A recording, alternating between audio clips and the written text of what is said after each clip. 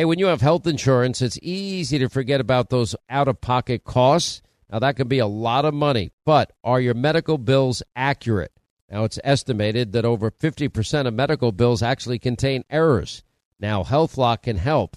HealthLock technology securely connects with your insurance and flags any overbilling, wrong codes, or fraud. Now, you can even have HealthLock work on your behalf to get money back from select past bills. Now, to date, HealthLock has helped its members save over $130 million. Check them out online, healthlock.com. Go there today.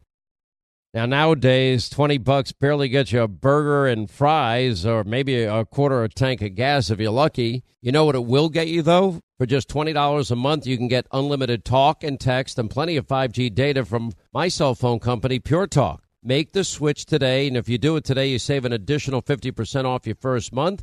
They use the same 5G network, same cell towers as the big carriers, and most families saving close to $1,000 a month. Just go to puretalk.com/Sean, that's Sean, S-E-A-N. Make the switch today so you can actually afford that burger and fries. Are you being influenced? Well, if you watched a blockbuster film in the last decade, well, then there's a chance it has been influenced by the Chinese Communist Party.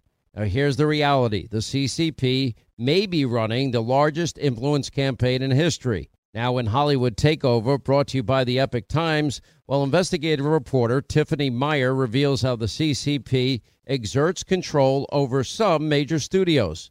Don't miss the most important documentary about Hollywood yet, and for a limited time, you can watch the first 10 minutes for free when you go to the website hollywoodtakeover.com/Sean, S-E-A-N. Let not your heart be troubled. You are listening to the Sean Hannity Radio Show podcast. Yep, the most important midterm election in your lifetime. And that is just a fact. Glad you're with us. 800-941-SEAN if you want to be a part of the program. All right, so the jury has been selected in the Paul Manafort case. And what's really interesting about this is the word Russia may never be mentioned in the entire case. It has absolutely nothing to do with Russia. It has nothing to do at all with Donald Trump and the Trump campaign. Not one bit. As a matter of fact, this is about a case that goes back to 2005 through 2007. And it happens to be a tax case. And whether or not Paul Manafort earned more than, I guess he earned more than $60 million as a political consultant in Ukraine, and Robert Mueller on the eve of his criminal trial providing the first tally of Manafort's income there. By the way, it may sound like an astronomical sum of money. It is. But let me tell you, there's a ton of people that do this. Democrats, Podesta, all of them. They all do. You think they're just working on American political cases? No. They work in all these countries. And for whatever reason, they're viewed as geniuses in the terms of, you know, the Podestas, et cetera, et cetera. Anybody that's ever won a big race in America, that's their thing. And as Dershowitz said, Mueller's hoping Manafort will choose to testify against Trump rather than die in prison. Now, the judge in this case is one that we have quoted now many times, Judge Ellis and the third. And Judge Ellis III is the one that said what the government is doing in this case. Oh, I see what you've done. You're dragging up a 2005 tax case as it relates to Paul Manafort in the hopes that you're going to put the screws to him and that he's going to sing, meaning talk about Trump, or compose. That means basically make up a story so he doesn't have to spend the rest of his life in jail, in the hopes that they prosecute or they can impeach Donald Trump. That's what the judge in this case said about his own case. But he said, all right, it's the law. I got to do it. We're going to go forward, et cetera, et cetera. But that's what this has to do. And what prosecutors are trying to prove in this case is that he failed to file and report a significant percentage of the money he made in 2005 through 2007 in the Ukraine. That he failed to report it on his tax returns. and that he put it in foreign bank accounts or whatever else he might have done. Now, there might be a case here. I don't know tax law. I don't have foreign bank accounts. I don't do any of that stuff. I know people that do it. But some people would say if you have another business outside, I don't know anything about these laws, which is why I have other people, professionals, do it with my given standard instruction. Pay more. Pay it all.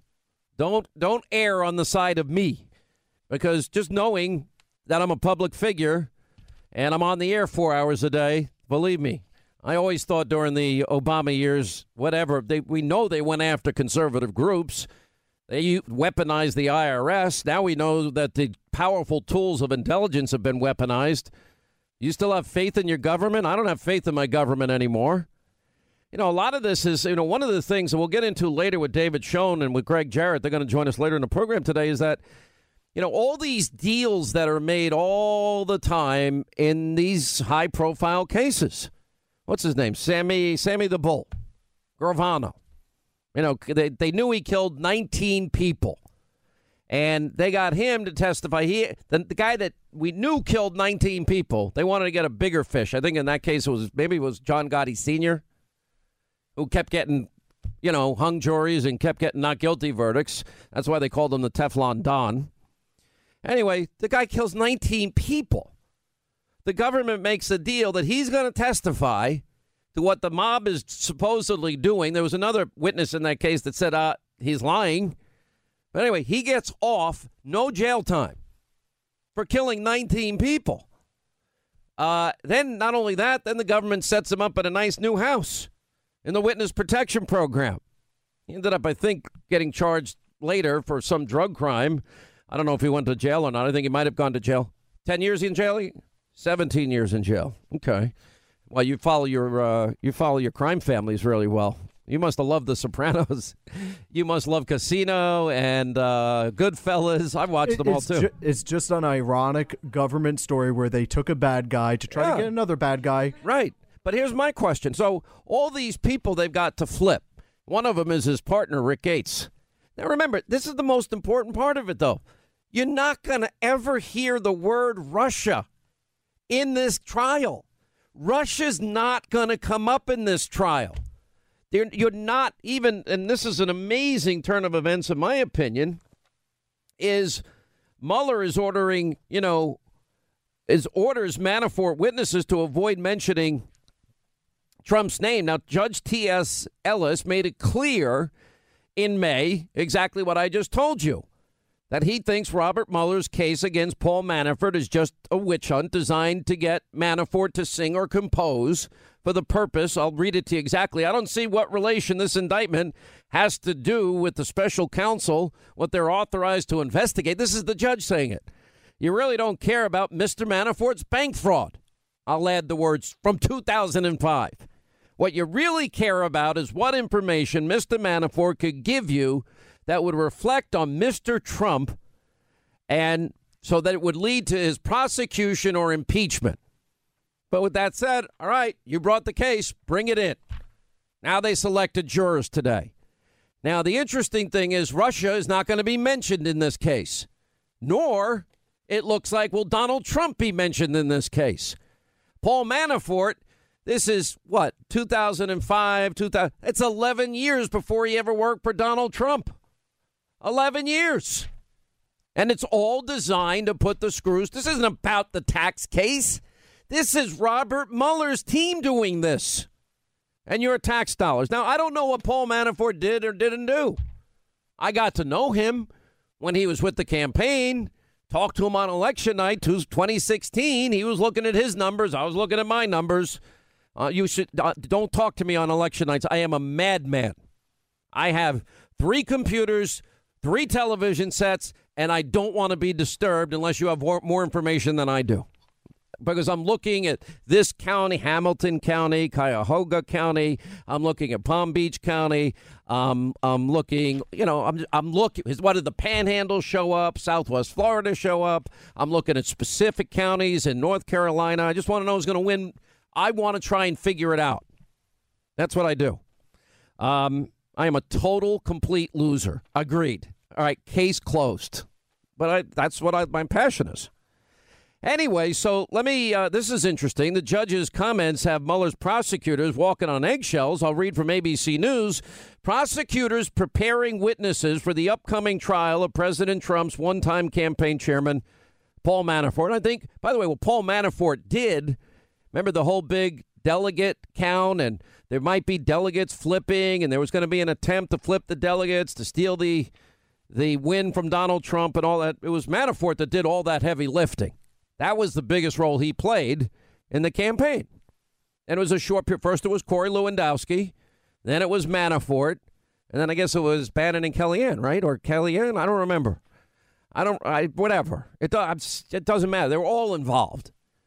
And anyway, so it goes on that they are now prosecutors preparing their witnesses for this trial against Paul Manafort, advising them to avoid mentioning Donald Trump's name, ABC News has learned. The guidance to witnesses comes in response to an order from this judge that I'm telling you about, T.S. Ellis III, who agreed with Paul Manafort's defense team that invoking the defendant's ties to the Trump campaign, which is like 100 days of his life, that's all it is, could unduly influence jurors. The panel will be picked, it's already been picked, 6 men, 6 women, residents of Democratic-leaning Northern Virginia suburbs. They voted heavily against Donald Trump in the 2016 election. Jury selection is done. They have 4 alternate jurors. Now, the guidance to witnesses comes in response to that. Solomon L. Weisenberg, a veteran criminal defense attorney not associated with Manafort's team, quoted in the ABC article, believes that prosecutors are complying in the hopes of derailing any attempt by Manafort's defense team to argue that they are using politics to prejudice the jury. Okay, well, we already know that they are using politics. This whole case is about politics. This is what Dershowitz calls criminalization of political differences. The defense doesn't want to be prejudiced by association with Trump, he opined. He said with a Northern Virginia jury, they know they may not be kindly disposed to the president. Veteran criminal defense attorney, a man by the name Shanlan Wu, is not associated with the Manafort defense team. He tells ABC that it is his opinion the government strategy is more focused at this point on avoiding any do-overs. In other words, you bring up Trump's name, you tie him to Trump in the Northern Virginia suburb, you got a pretty strong case for appeal right off the bat. Now, here's another case for appeal before they even get started. The illegitimacy of the entire Mueller investigation. What does this have to do with Russia? What? And this is what everybody needs to focus on today. We have real Russian interference. Putin is a bad actor. Russia is a hostile regime. We know Hillary's server got hacked by all these foreign countries. We don't even know the extent of it. Where is that server? Where are the emails deleted that were under subpoena? Where are why were the hard drives acid washed with bleach bit and the devices busted up? Why isn't she being tried today? How does she get away with mishandling and destroying top secret classified information, and she gets away with obstructing justice by, acid washing, deleting, and busting up her devices and removing SIM cards? And there's a lot of other people that could be, who lied to the FISA court judges? Why aren't they on trial today? The people that purposely withheld information that this was a bought and paid for political document, and they never told the judges. Why aren't they under oath today? And why aren't their jurors being picked? The fact that you hand a judge, false information and you didn't do your job of vetting it, verifying it, corroborating it. You just vouch for it. And it turned out to be false because you had a political agenda.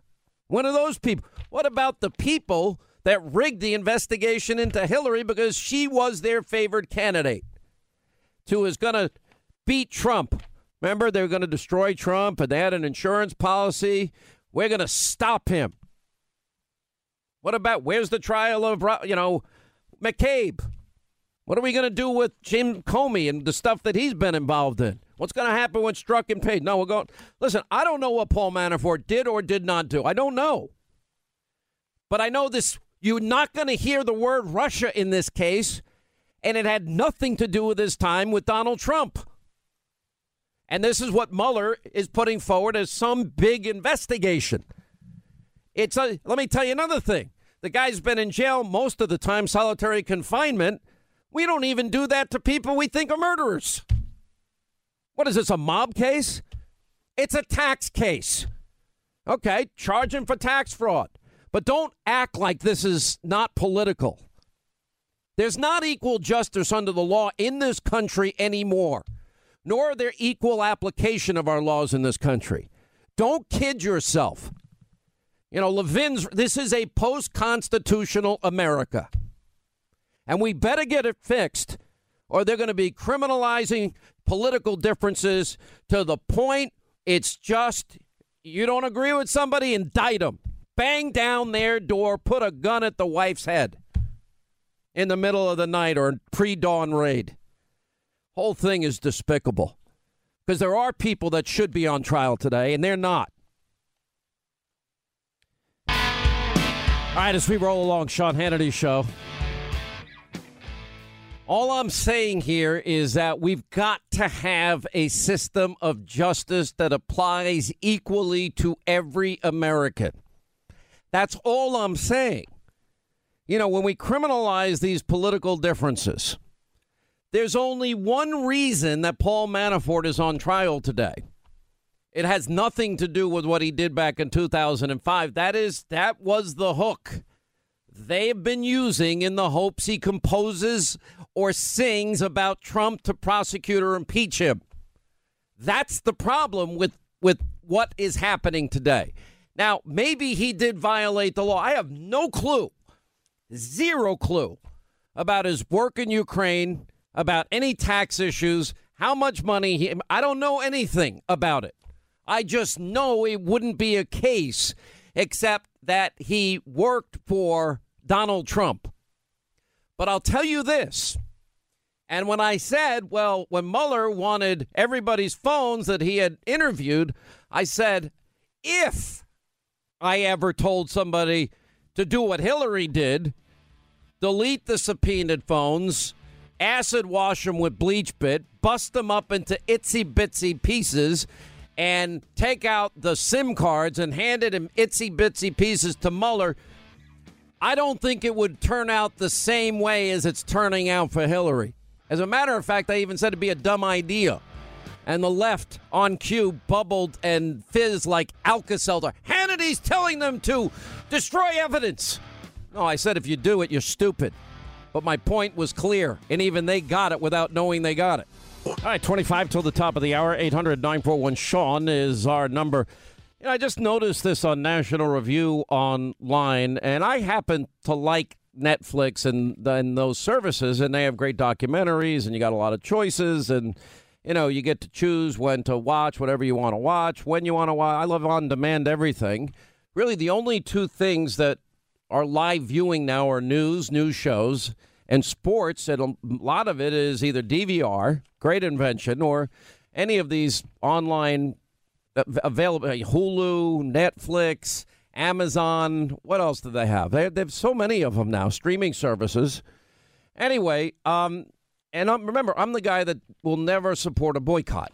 Some of you have wanted me to join boycotts over the years. I just refuse. And the reason is because ultimately you have all the power. You don't have to listen to anybody. I don't have to attack Netflix. Like, for example, this just came out. I guess Susan Rice joined the board of directors at Netflix, and I guess the Obamas, didn't they strike some deal with Netflix a while back? Barack and Michelle Obama. And I don't think this has anything to do with what I'm about to say, but I'm just pointing it out. I don't care that they work there. They have programs that I choose to watch and some I choose not to watch. But ultimately, I don't have to watch it all. You know, I mean, I have to put on a good radio show to get you. I have no way of crawling through the air and grabbing 15 million of you at once and saying, listen to the show now. It's on. 3 hours. Don't leave your chair. Don't leave your car. Don't leave your desk. No more meetings for the day. 12 to 3, West Coast time, 3 to 6 East. Stay right where you are. Or 6 Eastern for 6 on the West Coast and 9 Eastern on the East Coast for the TV show. We have to do a good show. We're fighting every day for your listenership and your viewership. And I know that there are groups that monitor, tape, and they hope and they pray that me or anybody else in talk radio or on TV says one word, one phrase, one sentence, whatever, that they can then start an advertiser boycott, shut you down, silence you. I mean, it is now an industry that is funded with millions of dollars. And I literally can say hello now to people that are being paid to listen to this program. By the way, whoever you are a loser, a total, complete loser. And you don't believe in freedom of speech because if you did, you wouldn't be doing what you're doing. And I don't have a problem that Bill Maher is on the air. I don't watch Bill Maher. I have all the power in the world not to watch Bill Maher. I've watched it like a few seconds, and then I turn the channel really quickly. You know, if there's somebody that I know or like on there, which is very rare, I might just see, how are they dealing with this crap? And then I'll turn the channel. But it's neither here nor there. Anyway, apparently Netflix, the National Review Online is reporting that they're offering a film chronicling the life of Nation of Islam leader Screwy Louis Farrakhan. They're doing this on August the 1st, which is, I guess, tomorrow. And this despite Louis Farrakhan's, well-known anti-Semitic and racist comments over the years. Now, to get this, it gets better. The documentary, The Honorable Minister Louis Farrakhan, My Life's Journey Through Music. It was produced in 2014 by Farrakhan's son, and it chronicles Louis Farrakhan's life as an activist and fringe political figure. The documentary is going to be released on August the 1st, according to a list of the licensed films that Netflix released this month. Farrakhan was so ecstatic, he personally teased the Netflix release in a Monday tweet. My official @Netflix announcement will be forthcoming later today. All right. Well, now we know there was a picture of Obama and Farrakhan before the election, and they hid that picture from the public. Would have added to, let's see, Frank Marshall Davis and Acorn and Alinsky and Reverend Wright, the Church of GD America, and Bernardine Dohrn and Bill Ayers and company. Would have added to that. Here's the thing, though. I'm not canceling my Netflix subscription. I'm not. I'm going to, because they have a lot of good shows on there. And I will pick and choose what to watch when I want to watch it, if I want to watch it. So, I mean, we don't have to, you don't have to silence opposing views. There are plenty of lunatic people out there. They're nuts. On the night of September the 17th, 1985, I was carried up on that mountain in a vision with a few friends of mine. As we reached the top of the mountain, a wheel, or what you call an unidentified flying object, appeared at the side of the mountain, and I was called from the wheel to come up into the wheel. 3 metal legs appeared from the wheel, giving me the impression that it was going to land, but it never came over the mountain. Being somewhat afraid, I called to the members of my party to come with me, but a voice from the wheel spoke, saying, "Not them, just you." I was told to relax, and a beam of light came from the wheel, and I was carried up on this beam of light into the wheel. I sat next to the pilot.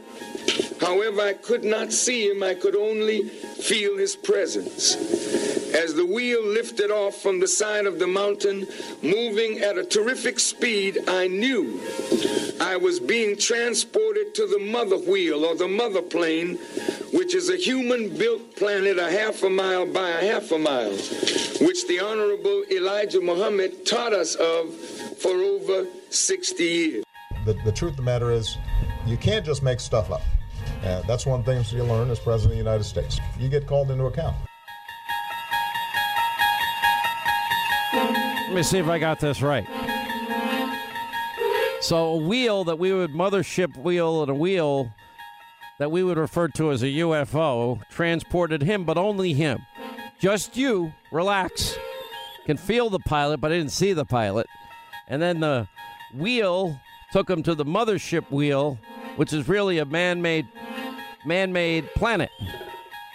And there he met the Honorable Elijah Muhammad and talked to him, who's been dead for a while. Mothership. Mother wheel, mothership hovers above the earth. By the way, I just don't care.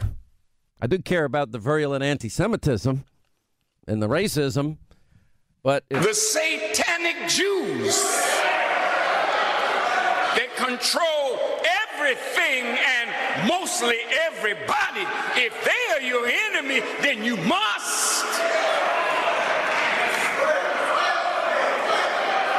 be somebody. It is now becoming apparent that there were many Israelis and Zionist Jews in key roles in the 9/11 attacks.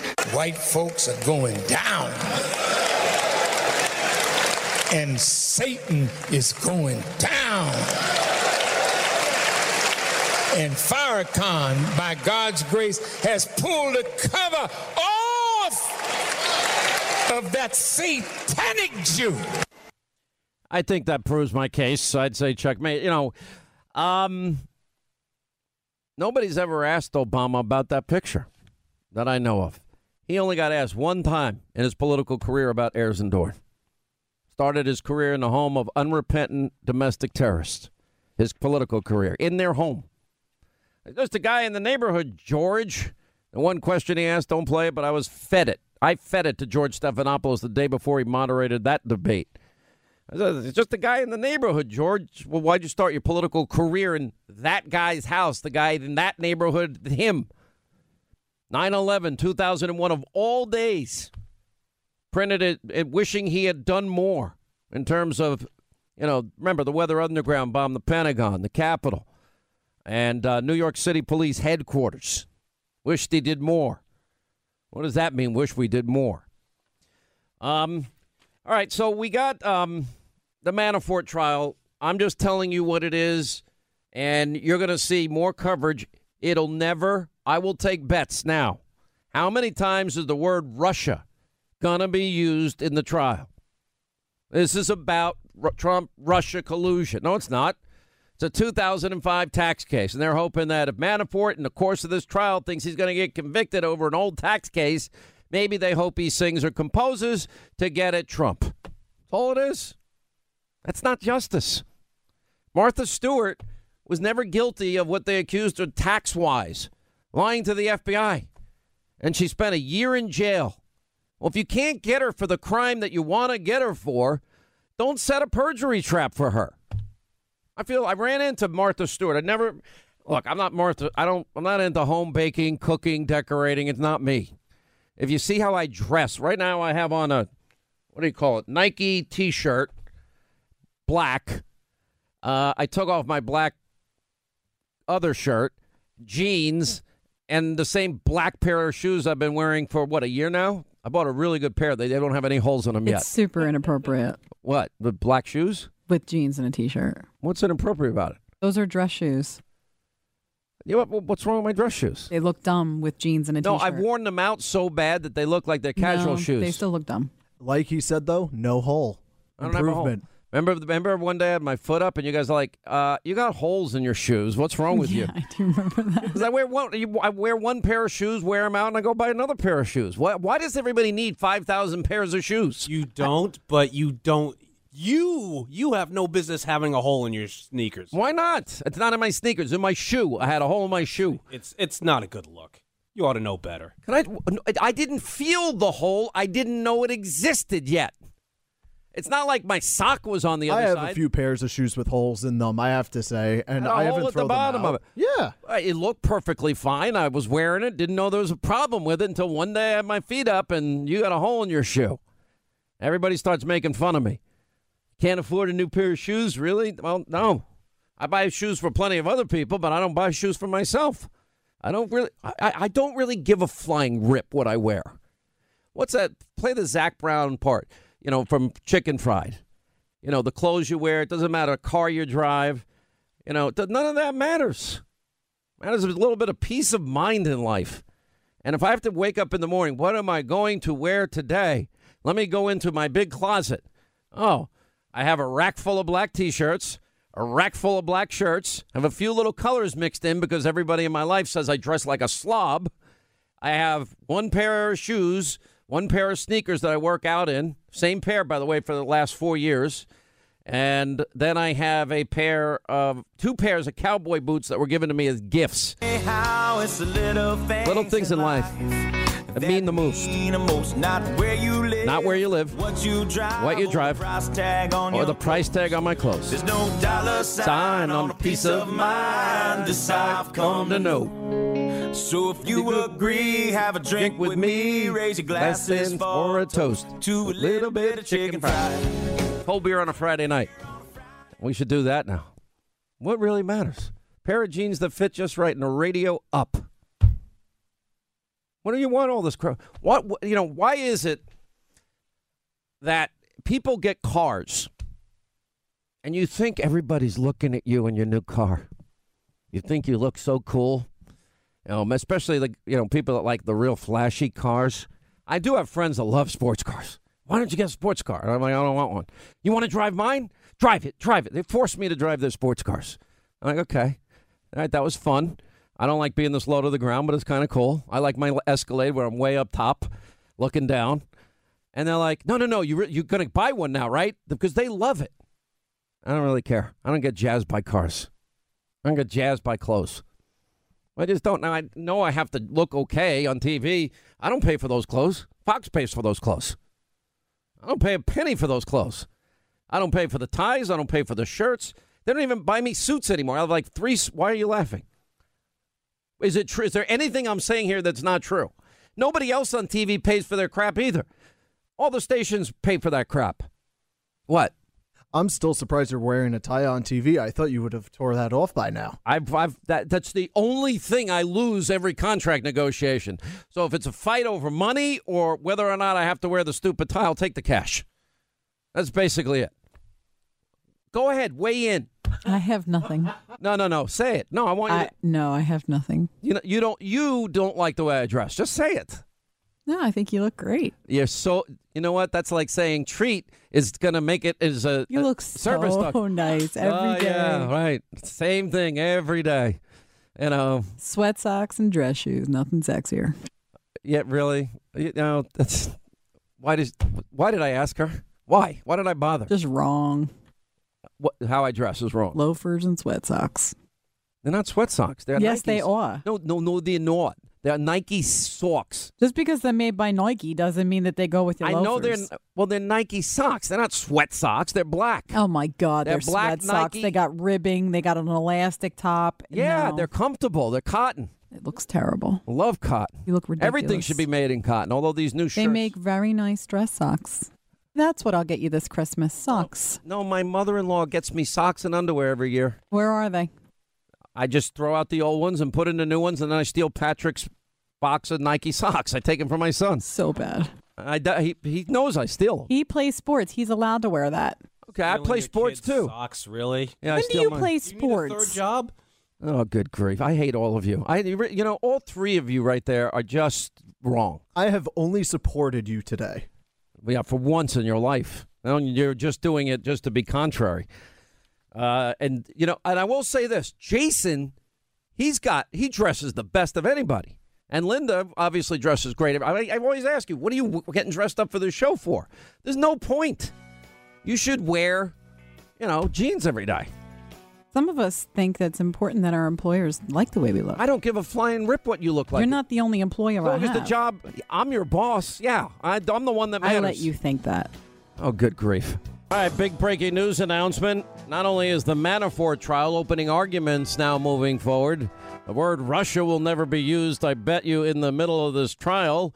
Has to do with Ukraine. It has nothing to do with the Trump campaign. It has to do with the 2005 tax case.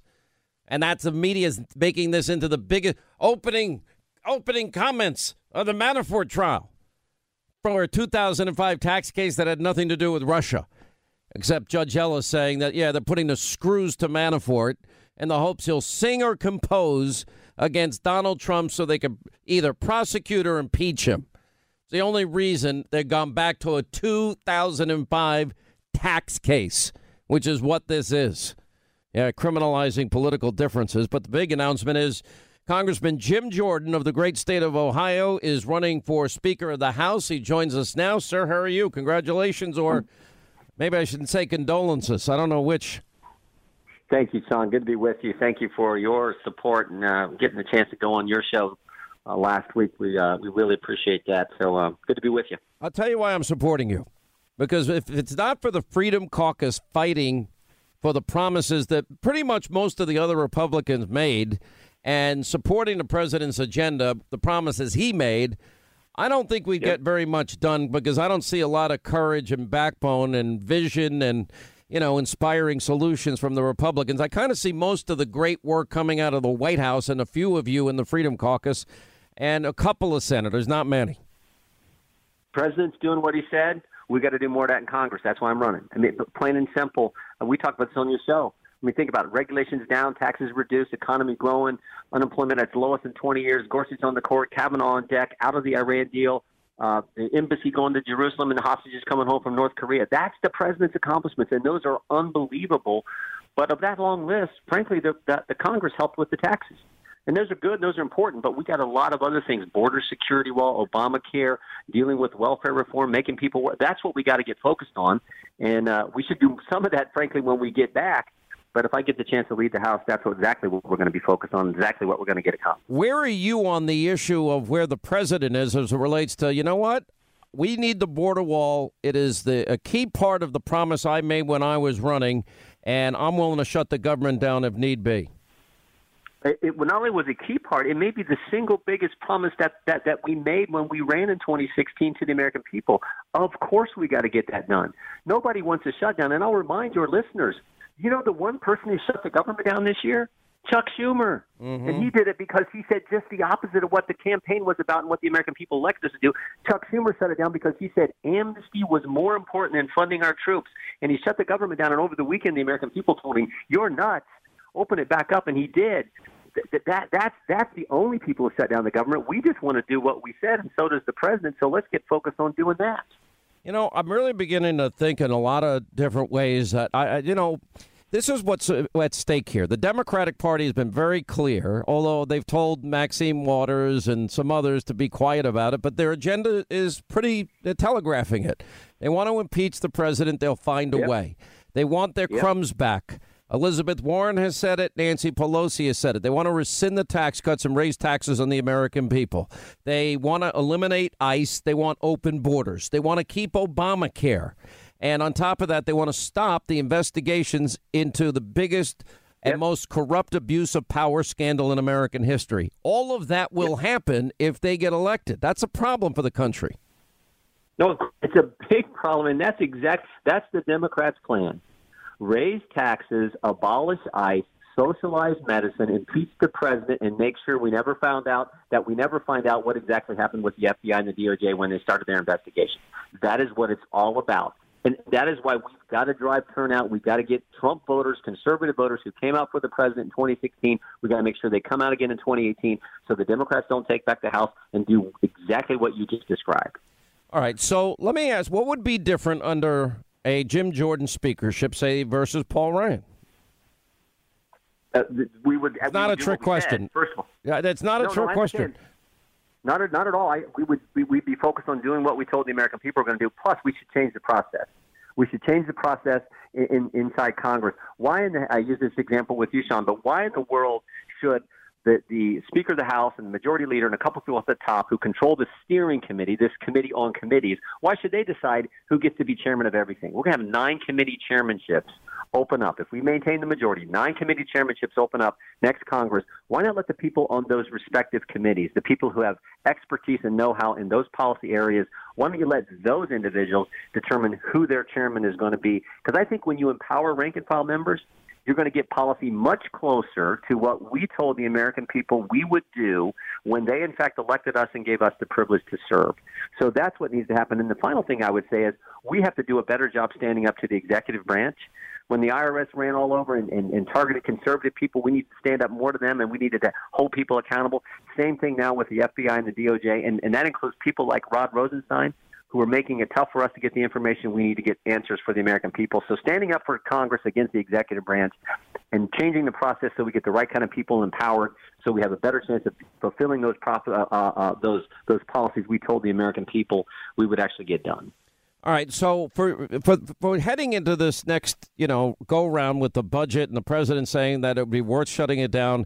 I remember when Ted Cruz did his little filibuster in the Senate. I think it was in January of 2014, and the prediction was he's going to cost the Senate seats. We ended up getting seats. Now, from my perspective, it's really, really simple. The American people will reward people that make promises, fight for the things that they think are important, and get the things done. I think, in other words, if you do that, if you keep your promise and you fight hard for the American people, they're going to reward you at the ballot box. They'll get up and they'll go vote. And exactly. But I think this is a nationalized election. I think this is about as much about the president's agenda as it is anybody in Congress. And I do believe they want to impeach.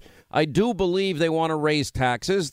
I know they want open borders. I know they want Obamacare. And I know they want the investigations that you've been very passionate about stopped.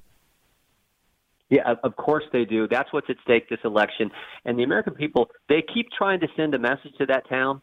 They keep trying to tell Washington, are you finally going to get it? 2010, they put us in power. They said, stop Obamacare, stop the crazy spending. 2014, they gave the Senate to Republicans and said, stop this crazy stuff. And in 2016, they elected a guy president that nobody thought could win. And they said, we don't care what everyone says. We don't care what all the experts say. In Pennsylvania, Ohio, Michigan, Wisconsin, and across this country, they said, we're going to make Donald Trump president of the United States because we are tired of that town continuing to resist what we keep telling them to do. So this is not about who's going to shut down the government. This is not about a government shutdown. This is simply about doing what they sent us to Washington to do and taking on the swamp. The president is doing that. The Congress needs to do much, much more. Yeah. All right. So where do you think your fellow Republicans are here? Do you think in other words, there's always the battle between the establishment and more conservative members of Congress. And I would like to see the leadership in Congress and the Senate. I mean, Mitch McConnell saying, well, we're not going to do the border funding until after the election. I don't understand his thinking, nor do I think the base of the Republican Party has a lot of patience for that. And I think building the wall and protecting our borders with a big door, the American people want that and deserve that. So is it going to come to a shutdown? And how I think the president holds out. I kind of know Donald Trump. And unless you give him at least half of what he wants, he's going to stay doing what he's doing. Well, understand, if you just pass another bill that says we're going to kick the can down the road and deal with all these issues after the election, that bill will be nothing but, as one of my colleagues called it, an omnibus extension act. Remember the omnibus bill that was 2,232 pages that we had 15 hours to look at the week before the Easter break, 15 hours to look at and 1 hour to debate, where we funded things we said we wouldn't, didn't fund things we told the American people we would, namely the border security wall. If you just pass a continuing resolution in September and say, oh, we'll deal with this after the election, how does that fire up our voters to come out and support us? And how is that not just simply an omnibus extension act? The same bill we passed back in March that the American people hated. So we should not do that. Let's have the debate. We got a guy in the White House who's pretty darn good at taking the debate to the other side. Pretty darn good at making an argument. Let's use that power and talk about building the border security wall and doing the things in the spending bill that we promised the American people we would do. Let me ask you about this. We all know Steve Scalise, and we're all happy about all the progress he's made. He's had a very tough go of it since he was shot that day. Has. And he's one tough guy, and he's a nice man. I like him a lot. I've known Kevin McCarthy a long time. I have nothing against Kevin McCarthy. But this is a fact that nobody's going to become Speaker without the support of the Freedom Caucus. Are you prepared as a caucus to demand a seat at the table if in fact you don't win as Speaker. And I'm not saying you won't. I think you could. I think I want you to win as Speaker, but I don't want any more of these closed door meetings. I don't want legislation being, written behind closed doors and then popped on members like the old health care bill was. Sean, we're in this race to win it. There's a reason we announced early. We need I think a longer campaign to take our message to the American people and to our colleagues. We're going to continue to do that, but I am in it to win it. And look, I understand that the conventional wisdom is, it's going to be tough for Jim Jordan to be Speaker. But if you follow conventional wisdom, all kinds of things that actually turned out happen would have never even been attempted. So I always say this: there's a reason they kicked the ball off on Friday night. A lot of times there's one team that's a lot more favored and heavily favored, but you still kick the ball up, and sometimes... Well, you were a wrestler in high school, right? You were a wrestler? Heck yeah. Heck yeah. All right. Well, I do mixed martial arts, and let me tell you, wrestlers are the hardest. You do. But by the way, the good thing about what I trained to do in Krav Maga, Kempo, Jiu-Jitsu, and boxing and street fighting... But the thing is we can get a wrestler. We just, but it's dirty fight. We just gouge your eyes out. I mean, there's a little difference. You have rules in wrestling. Sure. But getting serious, what was your record in high school? Well, I was fortunate. I had a good coach and good guys to train with. I didn't ask if you had a good coach. What was your record? No, I know. I hate talking about that. I won the tournament, the state tournament, all 4 years, but I lost one match and still mad about that. I think the guy's name was. Wait a minute. You won every single tournament in the state of Ohio for your, I guess, weight class at the time? Yeah, back in the day. Yeah. Back in the day, you won every tournament, and you only lost one match in all your years wrestling? In high school, I lost plenty in the international style and lost matches in college, but in high school. But you won the Ohio championship 4 years in a row, all through high school. Yes, but where did this humble Jim thing come from? I know you're from Ohio, but I'm not. Listen, I love that. I think that's a pretty awesome record. Listen, I don't think it's hard. I think if you keep the American people's taxes low, I think if you keep fighting to bring back the jobs Obama said wouldn't come back. I think if everybody in Congress remembers it's the people's house and they fight for the forgotten men and women, we look at these statistics, record low unemployment, 14 states for women in the workforce, Hispanic Americans, African Americans, Asian Americans, military vets. If you keep your focus on the forgotten men and women, you will be the party in power forever. Yep. And I just don't understand, like for health care, why don't we have health care savings accounts and health care cooperatives? How come that solution never even came up during the health care debate? No, I know. Common sense makes good sense, and that's just not what we're seeing from too much of Washington. That's what we gotta change. You're exactly right, and I say just do what we said. The reason we formed the Freedom Caucus, Sean, is we talk about just what you said. The countless number of American families who feel like Washington has forgotten them. Our job is to remember them, fight for them, do it with a smile on our face, do it in a productive, positive way. But actually fight for him and take the debate to the other side. And I think if we do that, and we do it with like Mike Pence says, the vice president always says, he's a conservative and he's not mad about it. We got the truth on our side. Let's go have the argument and let's win and let's accomplish things for the American people. All right, Jim Jordan, thanks for being with us. We appreciate it. You bet, buddy. 800-941-SEAN is our toll-free telephone number. Tom Fitton, by the way, new emails reveal that Peter Strzok insisted on retaining declassification and other power positions when he worked for Robert Mueller. We'll get to that with Tom Fitton, then David Schoen and Greg Jarrett.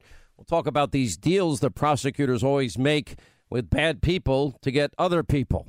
It's unbelievable. All right, let's say hi to Gary is in Idaho. Gary, hi, how are you? And welcome to the Sean Hannity Show. What's going on? Thank you, sir. I have a question. Yes, sir. I don't understand what a government shutdown is. I mean, a shutdown indicates that you've been doing something and that you're going to stop doing it. And when I shut down my business, I don't get paid. Let me tell you about a government shutdown. The government never shuts down. Our military people don't go away. Our air traffic controllers don't go away. Non-essential employees end up getting a paid vacation.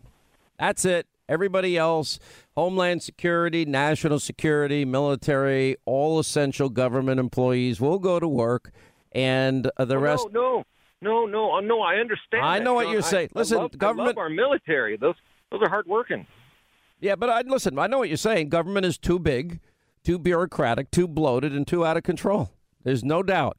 And one thing the president has done is he's cutting down the size of the federal workforce slowly but surely. And that's not a bad idea. Marcia in Florida. What's up, Marcia? How are you? And welcome to the show. Are you there? What? What is it, boss? What? Oh, you're talking to Marcia on the phone first. Well, why did you put What her are up? you doing? Said Marcia in Florida. No, you can't talk to her right now. Why you yell? Why is it more important that you talk to her? I'm not done screening yet. You don't have, well, why don't you just put it up and see what happens? You afraid? Yeah, why don't we see what happens, Sean? Let's try it out. Go ahead. Test fate. All right, Marcia. Hi, Marcia. How are you? You only have about 40 seconds. Oh, cool. I just want to say I didn't know. Hello. I'm just totally amazed at the ignorance of the Democratic Party and people. I just don't understand it. But you guys have an awesome show, and just thank you, Marcia. I'm glad you called. I am. okay. Close up on my, thank you. It's Marshall, not Marcia. Oh, thank you. What was that? Why you put up the wrong This is what name? happens when you rush people. Perfection takes time, my love. I thought you were pointing to the call screen. Go to Good Marcia. Lord. You wrote Marcia. You didn't. I wasn't write done Marcia. typing. I wasn't done doing anything. Well, you better get a little quicker at your job then. Oh, What's my going on in there? God. You're lucky you're going to break. It's just the complete ridiculousness of it all, Sean. So. Do you think you would have been charged by the special counsel now if they had any evidence, considering that FISA warrant gave them an opportunity to get every text, every email, every phone call you ever made? Wouldn't that have led to an indictment by now? You know, I'm not, I don't talk about those things, but typically, if anyone would have, I've never been given any information that, I'm under any serious consideration, over recent months. So. The way we operate in the Department of Justice, if we're going to accuse somebody of wrongdoing, we have to have admissible evidence and credible witnesses. We need to prepare to prove our case in court. And we have to affix our signature to the charging document. That's something that not everybody appreciates. There's a lot of talk about FISA applications. And many people that I see talking about it seem not to recognize what a FISA application. A FISA application is actually a warrant, just like a search warrant. In order to get a FISA search warrant, you need an affidavit signed by a career federal law enforcement officer who swears that the information in the affidavit is true and correct to the best of his knowledge and belief. And that's the way we operate. And if it's wrong, sometimes it is, if you find out there's anything incorrect in there, that person is going to face consequences. All right, 24 now till the top of the hour, 800-941-SEAN, toll-free telephone number. Well, you hear Rod Rosenstein. Oh, yeah, they're supposed to know what's in those FISA warrants before they sign it. Judicial Watch has been doing incredible work, especially as it relates to, getting some of these documents that nobody ever wants to release. And, but for them, we wouldn't have a lot of the information that we're getting out there now. Tom Fitton is the president of Judicial Watch. He joins us now. And your headline today is you asked the court for Carter Page FISA warrant hearing transcripts. You want Comey to preserve his records, and you got more struck Page information today. So you've had a busy day. Yeah, it's always busy. It's in the land of the blind, the one-eyed man is king. No one else seems to be doing much. There are individual members pushing in Congress, but the leadership, as you know, Sean's out to lunch on this. So, well, you use the Freedom of Information Act. And what's amazing is the stuff that you have requested how long ago before you ever get anything fed back to you. It's amazing the time, the interim. Yeah, we asked for the FISA warrants last July. It took a year to get them declassified, in part with President Trump's help. He did it early on. That got the process going. But we got the big warrants, as has been discussed, showing the misuse of the Clinton DNC dossier multiple times, if within the same document, to mislead the court into granting the warrant. Now, what we want to see also are the transcripts of any court hearings, and it's a shell game on that, too, because the court was asked about that by, I think, Devin Nunes, and the chief judge of the FISA court said, look, we've told the Justice Department both formally and informally, we have no objection to their releasing transcripts as they see fit. So we asked for the transcripts of DOJ. They gave us the runaround. We sued. Then they said, we don't have Carter Page transcripts of those any discussions with the court on the warrants.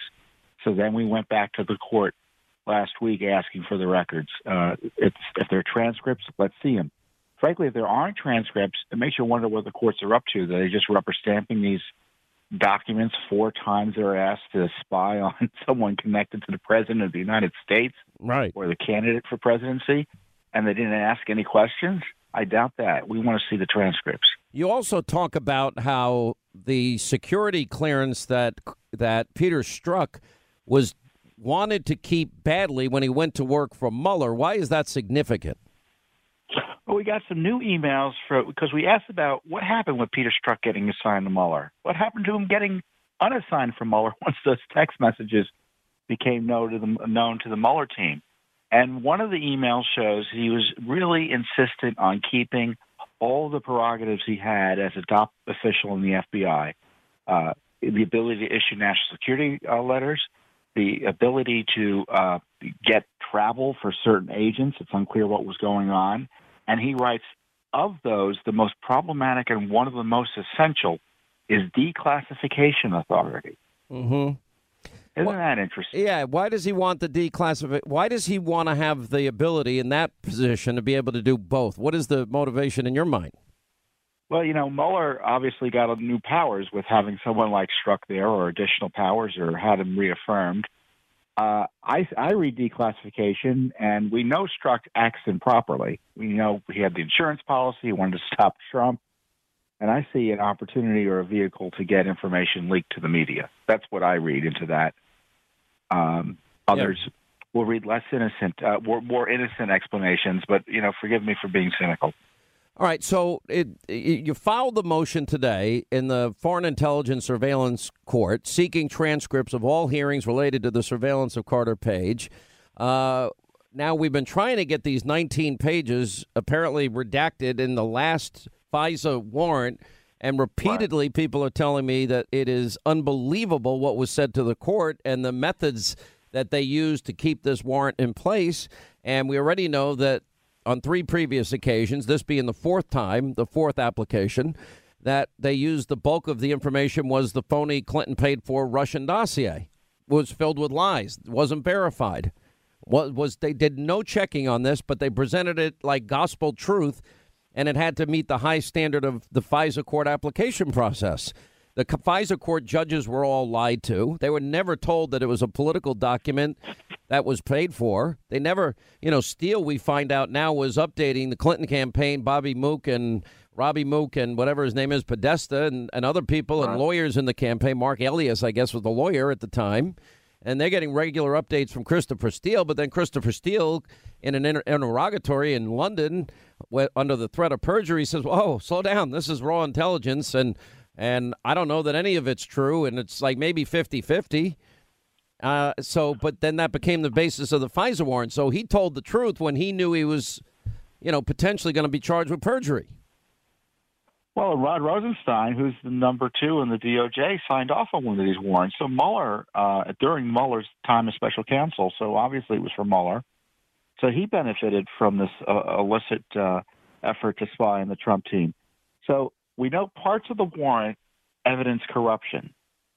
Devin Nunes and Bob Goodlatte and others, as you point out, told us other parts that we haven't seen yet also evidence corruption. We don't have the details because the deep state and Rosenstein has classified it. The president, like he did previously, Sean, needs to declassify those portions that are still classified so the process can work and the American people can see what was going on here. Why is there this reluctance to do that, though? My guess is the president's being told by his lawyers and the usual suspects, sources and methods, blah, blah, blah. And he was told that with the Clinton DNC dossier classification fight. And he overrode those objections, and he was right to do so. He'd be right to do so again, in my view, based on what I'm hearing from Nunes, who I trust more than... Has Nunes seen these 19 pages, do we know? Nunes has said publicly that what's in them is worse or as bad as what's in the Clinton DNC. By the way, this does put to rest the notion that Devin Nunes ever leaked the thing. Did you ever hear this phony call when literally, what's his name, the biggest liar, Schiff, I call him. Yeah, when he, in fact, was bamboozled by this Russian guy that's offering naked pictures of Donald Trump. And did you ever hear this call? Let me play it for you. Okay, and so Buseva met with Trump in New York at some point after the 2013 Miss Universe yes. pageant. Absolutely, and she got compromising materials on Trump after their short relations. Okay, and what's the nature of the compromise? Well, there were pictures of naked Trump. Okay, and so Putin was made aware of the naked pictures, the availability of the compromising material. Yes, of course, Buzova shared those materials with Sobchak, and Sobchak shares those materials with Putin because she's a goddaughter of Putin, and Putin decided to press on Trump. And the materials that you can provide to the committee or to the FBI, would they corroborate this allegation? Sure, of course. When they were in Ukraine, we got their conversation by the phone where they discussed those compromising materials. We are ready to provide it to FBI. So you have recordings of both Sobchak and Buseva where they're discussing the compromising material on Mr. Trump? Absolutely. Okay, and then, of course, we have the infamous Medvedev. Tell Vladimir I'll have more flexibility after the election. We're not going to tell the American people. Yeah, after my election, I have more flexibility. Yeah, I understand. I tell Vladimir. I'll tell. Now, was Adam Schiff colluding? Sounds like collusion to me. Sure does. Of course, the Clinton DNC was their dossier was a very definition of collusion. The Clinton campaign used a cutout law firm to hire Fusion GPS, who hired Christopher Steele, a foreign retired spy, who used Russia intel sources to launder fake dirt into the FBI, DOJ through Busor and others. You know, this has all the hallmarks of a Sidney Blumenthal special, in my view. You know, it was laundered through the State Department through Sidney Blumenthal type of sources and Sidney Blumenthal indirectly. And then how come his name doesn't come up a lot more in all of this? Is he involved in all this? He has been involved in the State Department versions or variations of the dossier. People should understand there's more than one dossier out there. It was information from the dossier, anti-Trump information, was laundered through the State Department, through the Justice Department and the FBI, and through, obviously, the Steele operation and Fusion GPS.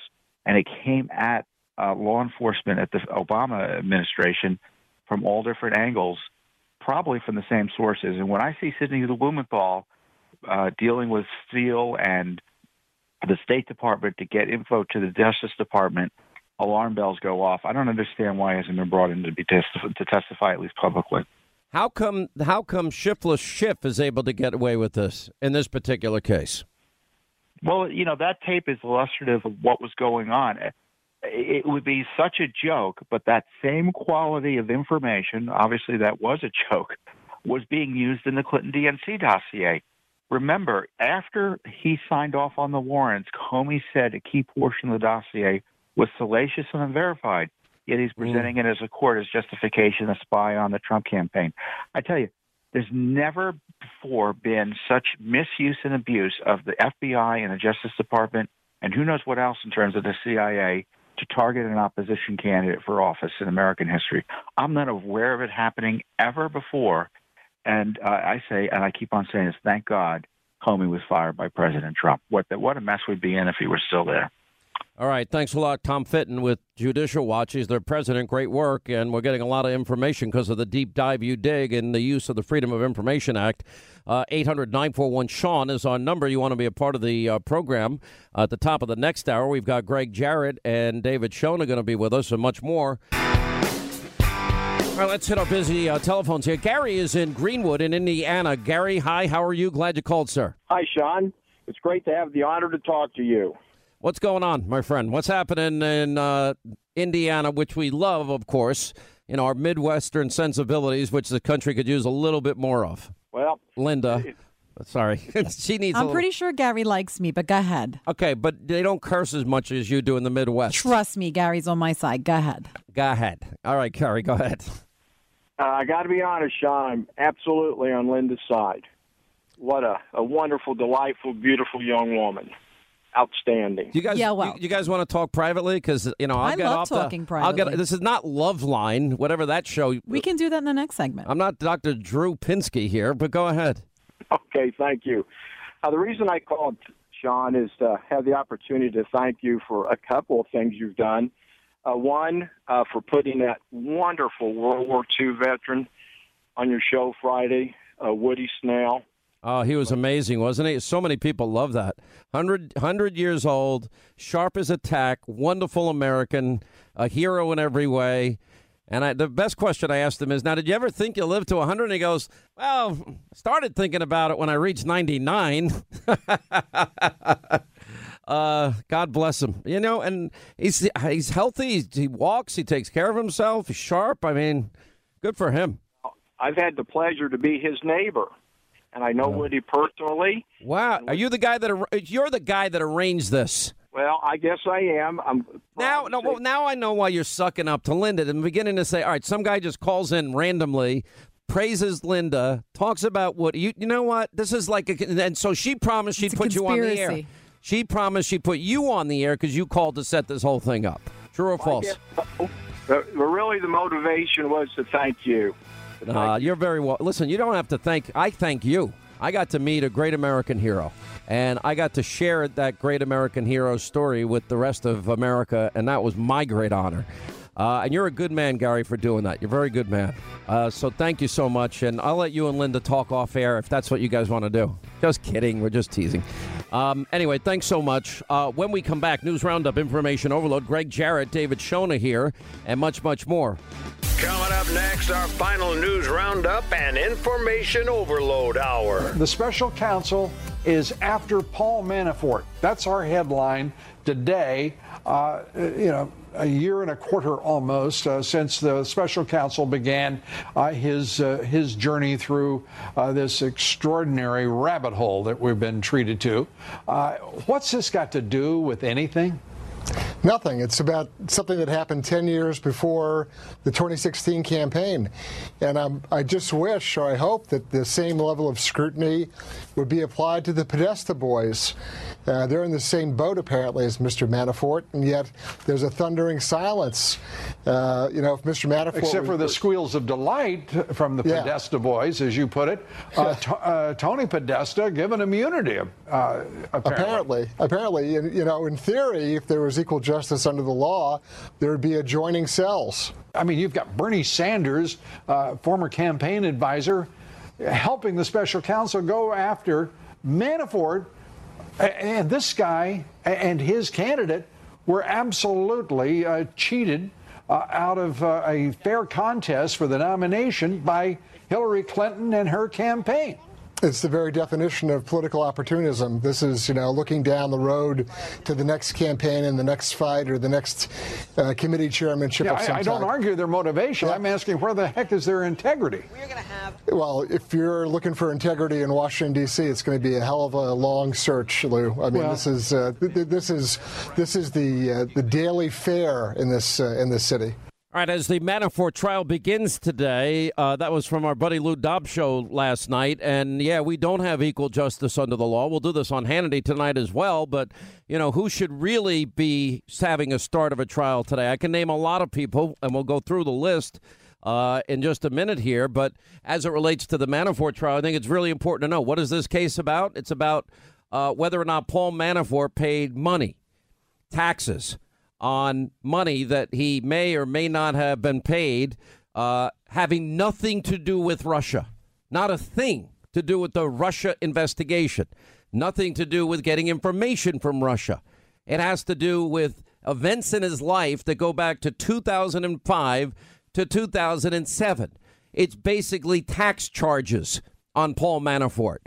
Now, the judge, T.S. Ellis III, in this particular case, he's the one that made the statement that Mueller and his merry band of Democratic donors and his pit bull Andrew Weissman and Jeannie Ray, who worked on the Clinton Foundation, and, of course, Bruce Orr's wife. Of course, we can talk about her, too, separately. But Ellis is the guy that said they're trying to put the screws to Manafort to make him sing or make him compose. Compose would be suborning perjury, making up a story so he gets off the hook for the purposes of either prosecuting or impeaching Donald Trump. Well, now with the jury that has been picked in that trial today, it's very interesting to see that the judge, Judge Ellis, has made it clear that he thinks this case against Manafort is a witch hunt because they're trying to flip Manafort to get Trump. Anyway, prosecutors preparing for the witnesses in the upcoming trial and the guidance to witnesses the judge has ordered particular here is very interesting. And it comes from Judge Ellis, who agreed Manafort's defense team that invoking the defendant's ties to the Trump campaign could unduly influence jurors, which he talks about the panel. The defense doesn't want to be prejudiced by association with Trump, he said, with a Northern Virginia jury, and they know that they may not be kindly disposed to the president.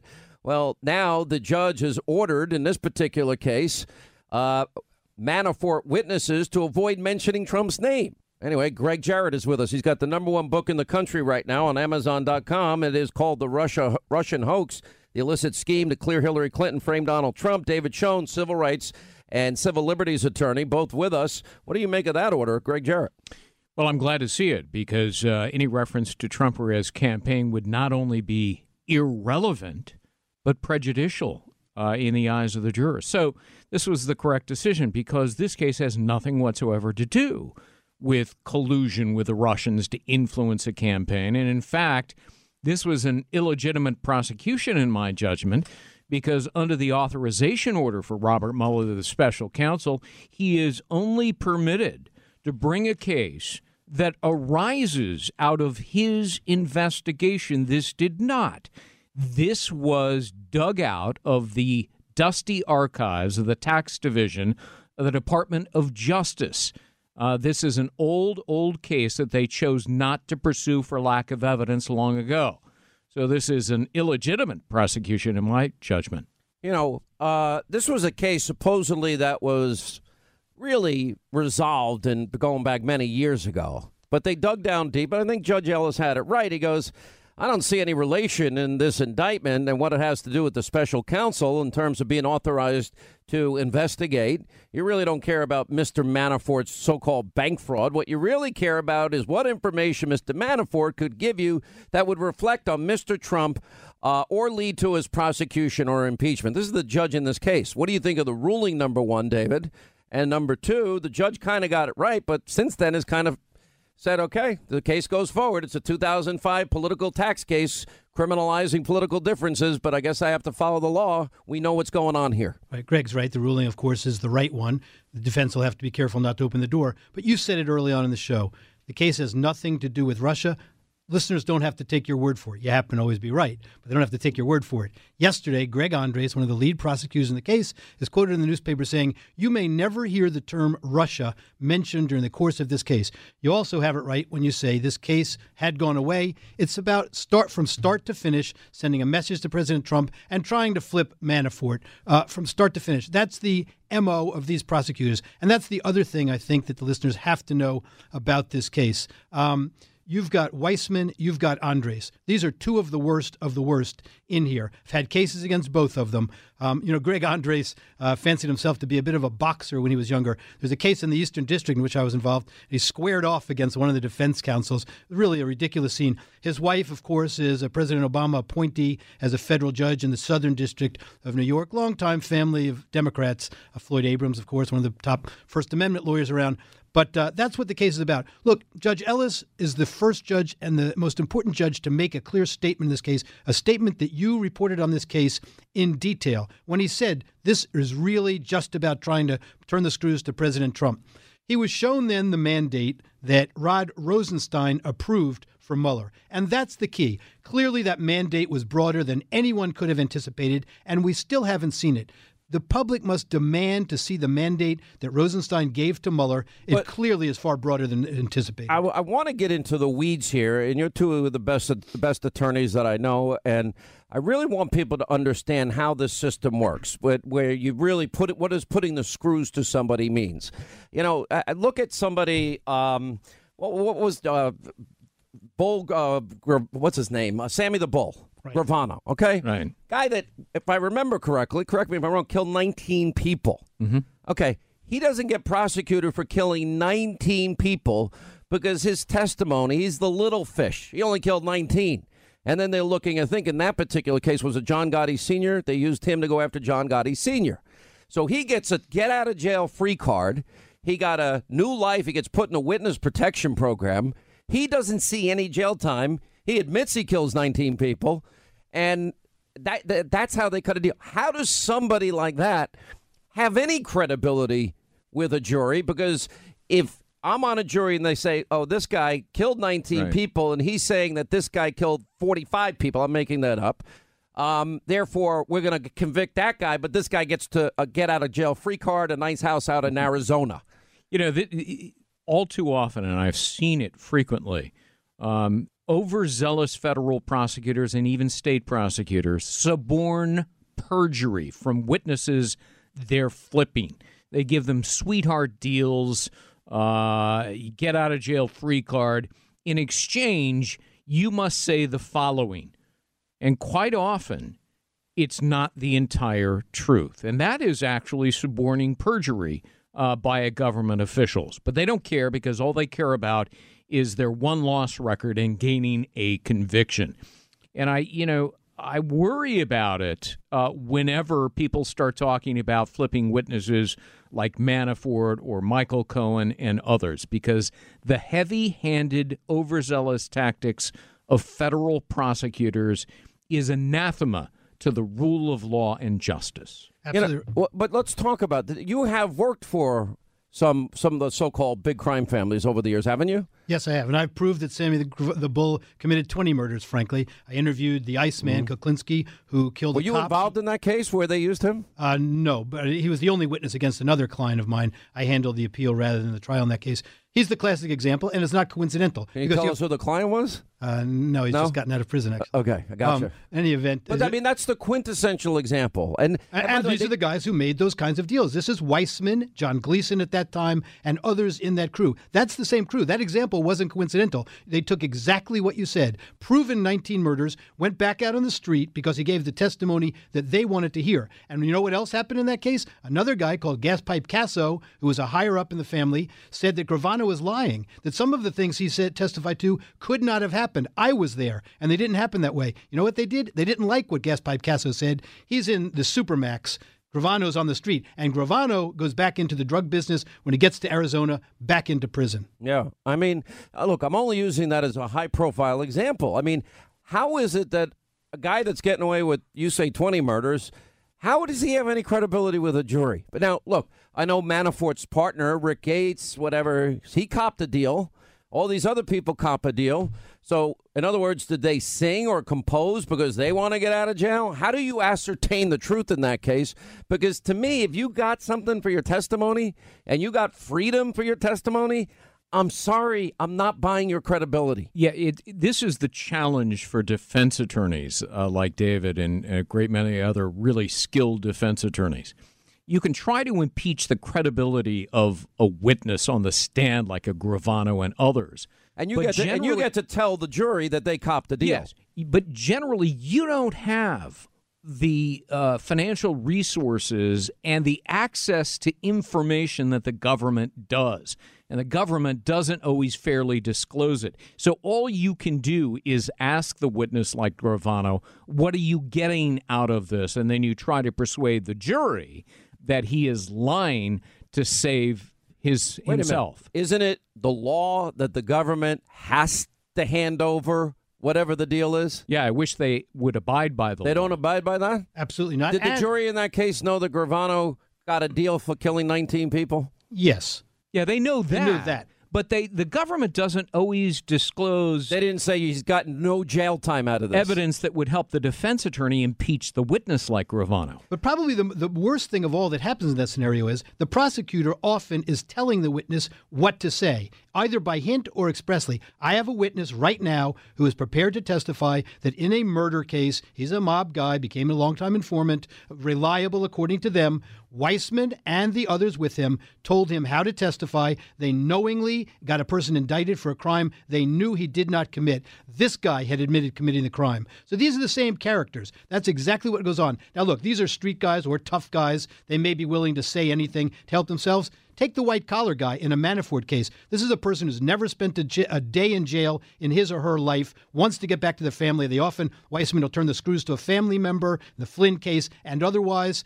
These people would say anything. Listen, if the two FBI agents and Comey that interviewed General Flynn say they didn't see any evidence that he deceived or lied in any way, the only reason he copped that deal is he was going broke. He's had to mortgage and sell his house. That's right. And I would bet, I don't know for a fact, because his son was in the business, they probably said, well, we're going to investigate your son. And like any good father, he jumped and dove on the sword for his own kid. What father wouldn't admit to a crime he didn't commit to save his son? Everyone. Absolutely. And that's exactly what Michael Flynn did. And the government, with its vast resources and unlimited power, unchecked power, can ruin an individual financially and personally, and that's what they did to Michael Flynn. That's the whole story with Weissman. That's the whole problem with Mueller appointing this guy. Exculpatory evidence withheld, losing 9-0 in a Supreme Court, tens of thousands of people at Anderson Accounting losing their jobs, 4 innocent Merrill executives go to jail for a year only to be overturned by the Fifth Circuit. Maybe it's not a big deal to him, but a year of my life is worth something. And that's what the people need to understand, that you've been reporting about the Mueller investigation. Mueller knew who he was selecting for his team. Weissman was his right-hand man at the FBI. He knows his history. He knows his history, and he knows he only picked people of similar Why didn't he pick somebody that could win before the Supreme Court or not get overturned on appeal? We'll take a quick break. David Schoen, Greg's book, #1 in the country. Really proud of you. The Russian Hoax, the illicit scheme to clear Hillary Clinton, frame Donald Trump. 800-941-SEAN is our number. We have a great Hannity tonight. We're going to keep these guys for the hour because I want to get into more just what these trials are really all about, the tactics that prosecutors use, and how we need to fix the justice system. All right, as we continue with David Schoen and Greg Jarrett, 800-941-SEAN is our toll-free telephone number. You want to be a part of the program. All right, so we were talking about the system of justice, Manafort on trial. And David, you said something, and it's so true. Russia may not even be mentioned in this case. It all got started with a so-called investigation into Russian collusion. Russian collusion happened.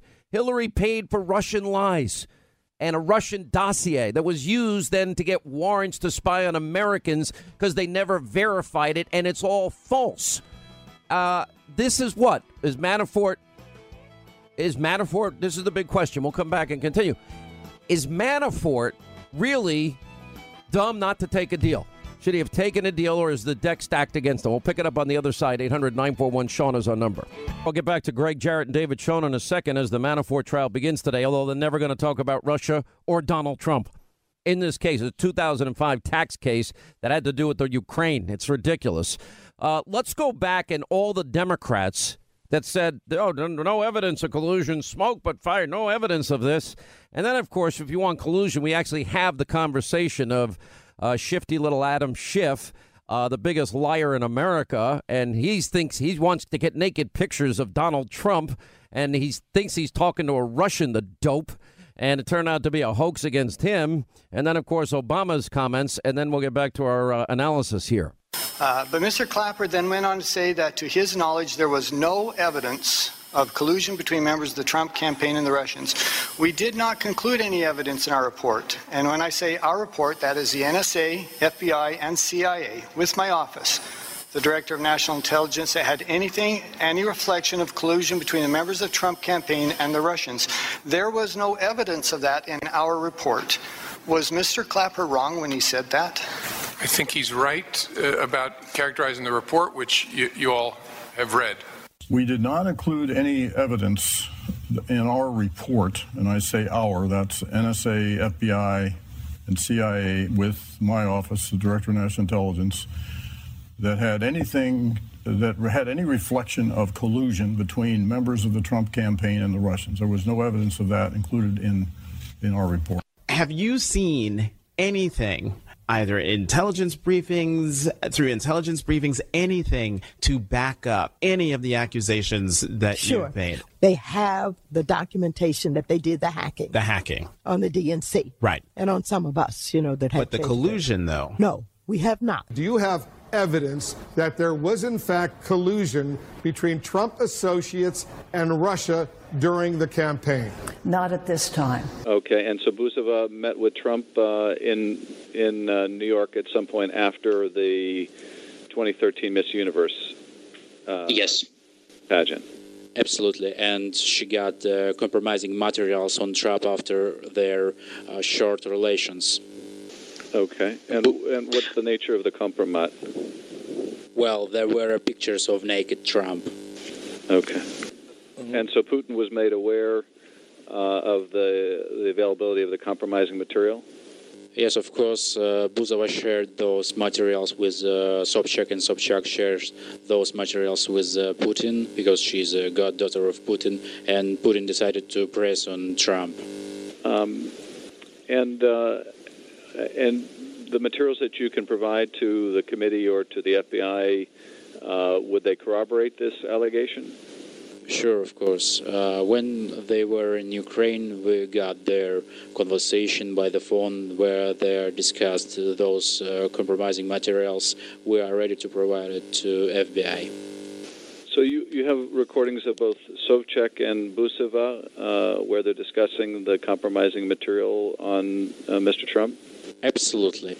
I wanted to present you, which represents what President Obama and Vice President Biden and I have been saying. And that is, we want to reset our relationship. And so we will do it together.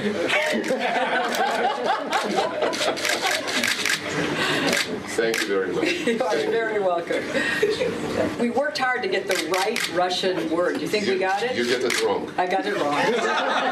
It should be перезагрузка. And this says перегрузка, which means overcharge. Well, we won't let you do that to us, I promise. Okay, thank you very much. Thank you so much. Would be on my desk.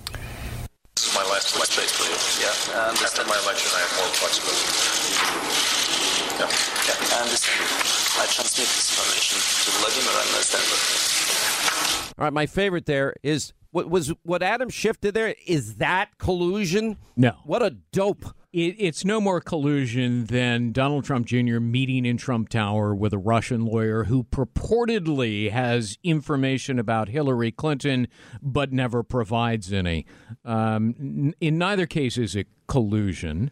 But the very thing they're saying about that meeting at Trump Tower, where everybody in the meeting, notes from the meeting, everybody said it was about the adoption. Right. Magnitsky Act. Right. And then nobody, it was a waste of their time. Sure. Okay. Although this Russian woman meets with using GPS before and after the meeting, I'm sure a mere coincidence. Forgive me for being suspicious. And you got Adam Schiff over there doing his thing. Well, and you've got Hillary Clinton, who is got an ex-MI6 spy on the payroll. And paying money for information about Donald Trump sourced allegedly from Russians, anonymously sourced, and double, triple, and quadruple hearsay. But she's paying money, which is a thing of value in a campaign and a direct violation of the Federal Campaign Election Act. In egregious cases, that is a crime, and yet nobody is investigating Hillary Clinton. Nobody is accusing Hillary Clinton of collusion, which isn't even a crime, but it is a violation of the Federal Campaign Election Act. All right, David, what's your take on all of this? Well, first of all, on that subject, worst case scenario, the Trump campaign were approached with opposition research. That's part of the process. Now, does anybody in this country with a straight face think that if Hillary Clinton or anyone involved with her campaign or a supporter were presented with opposition research regarding Donald Trump or any other candidate on that panel in the primaries, they would have looked the other way? Well, we don't have to guess, because not only didn't they not look the other way, they paid for it. They paid for that so-called opposition research. They paid, well, it was bought and paid for, but they didn't tell the FISA court judges. All right, here's the next question. So we were talking before about the Sammy the Bull Gravano case, and he kills, you say 20. I thought it was reported at 19. It was reported at 19. Okay, and he gets a pass, a get out of jail free card. He gets in the witness protection program. He's sent to Arizona, ends up committing some drug crime out there. All right, but let's go to other cases. Now, Will we find out in this case what Manafort's partner, what deal Rick Gates got? Is Rick Gates going to tell us if he got no jail time? Generally speaking, yes, that is disclosed, and usually prosecutors want to get it out front so that it doesn't emerge on cross-examination, but they try to soft pedal it and stand up for the credibility of the witness, even though most of them who flip have no credibility. But, I mean, this is the thing. If you've worked with a lot of juries, David, I mean, in your time with juries in these cases where people have basically flipped and they're getting deals from the prosecution, and they said, aren't they willing to compose people? Let's be honest. 100 to save their ass. 100%. It's a script written by the prosecutors. Often these two are classic for doing that sort of thing, and they'll say anything. Now, look, does the jury look at it skeptically? You would hope so. And by the way, the defense is entitled. This is how lacking in credibility they are. The defense is entitled to a jury instruction that specifically tells the juror they should take with a grain of salt, in essence, a testimony by a person who's testified with a deal. But remember, how many people in this case have deals? Well, we don't know that. We don't know what deal Manafort was offered, by the way, based on your earlier question. Manafort may be a person of principle who's simply not willing to lie, to take what whatever. What if he doesn't? He only worked for Trump for what, 3 months? Yeah, he may have nothing valuable enough to them to give him. But there are people who will stand up. There's a fellow right now, as a result of this show, who's called me up in a white collar case using a major firm now. I mean, a guy listening in jail, or no, he's out. He's out of jail. Very respectable guy. Yeah, at a stock brokerage firm. But he eventually had an SEC case against him and then was indicted from Weissman's office when Weissman was with Maine DOJ. The lawyer he's using now used to work with Weissman. This man says there's absolutely no evidence of criminal conduct against him. And the lawyer said to him, you know what? That's Weissman's M.O. I can see in my mind's eye, the lawyer who worked closely with Weissman said, I can see Weissman leaning back in his chair and saying, F him. I don't care if there's no evidence. Indict him.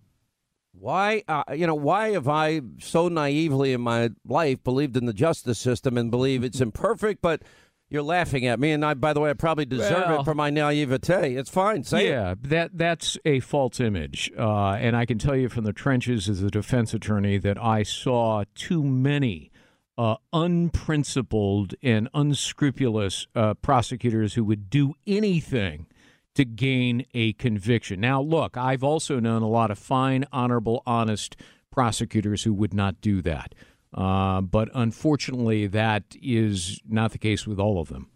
What about, I know we're all following the Mueller case, but you got this other case in the Southern District of New York, which, according to everybody that I've ever interviewed or talked to over the years, that's the elite district in terms of the lawyers that are involved, the people and their credentials. A lot of great political figures have come out of there as a result of high-profile cases that they're involved in. Do you believe they're honest and ethical?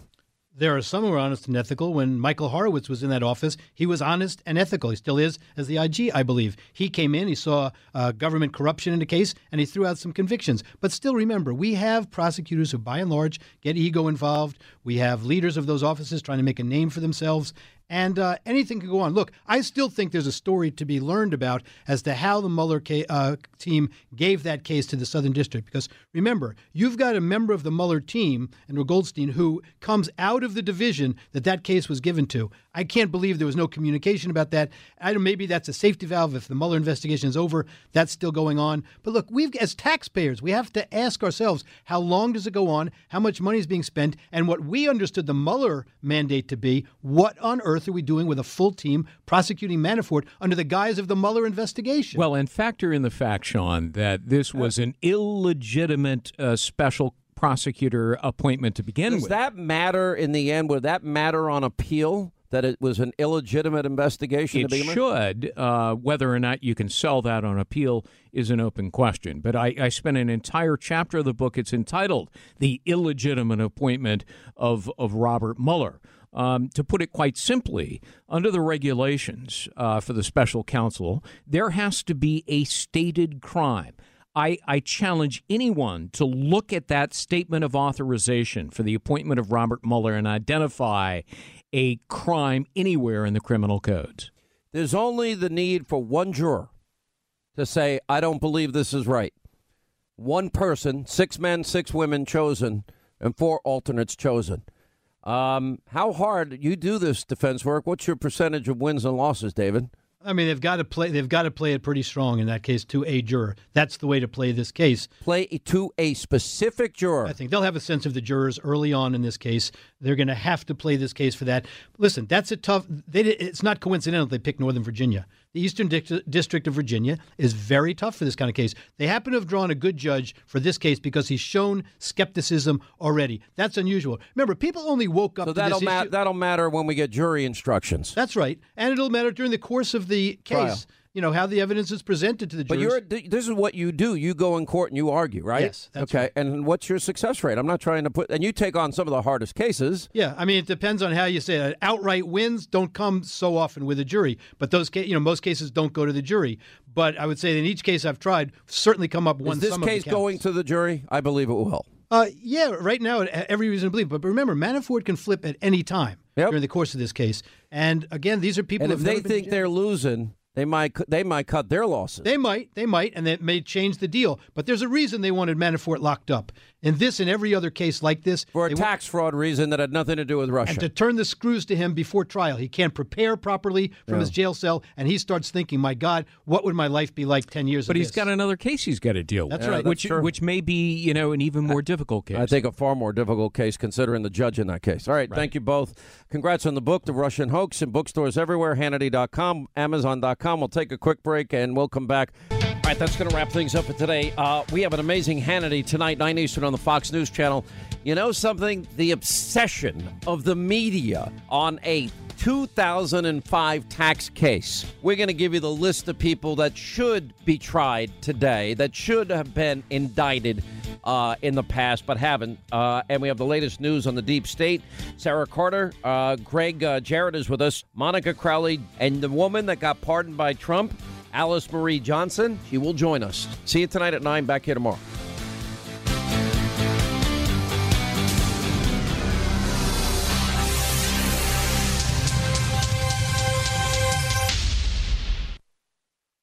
Hollywood is under siege from an external force. Now, the same Hollywood that sold the American dream, they are now making nightmares a reality.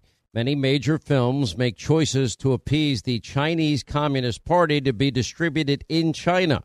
Now you can join Tiffany Meyer, an investigative reporter in the Hollywood Takeover, brought to you by the Epoch Times, where she reveals how the CCP exerts control over some of the major studios. Now don't miss the most important documentary about Hollywood yet, and for a limited time you can watch the first 10 minutes for free at HollywoodTakeover.com/Sean, SEAN. Hey, when you have health insurance, it's easy to forget about those out-of-pocket costs. Now, that can be a lot of money, but are your medical bills accurate? Now, it's estimated that over 50% of medical bills actually contain errors. Now, HealthLock can help. HealthLock technology securely connects with your insurance and flags any overbilling, wrong codes, or fraud. Now, you can even have HealthLock work on your behalf to get money back from select past bills. Now, to date, HealthLock has helped its members save over $130 million. Check them out online, healthlock.com. Go there today.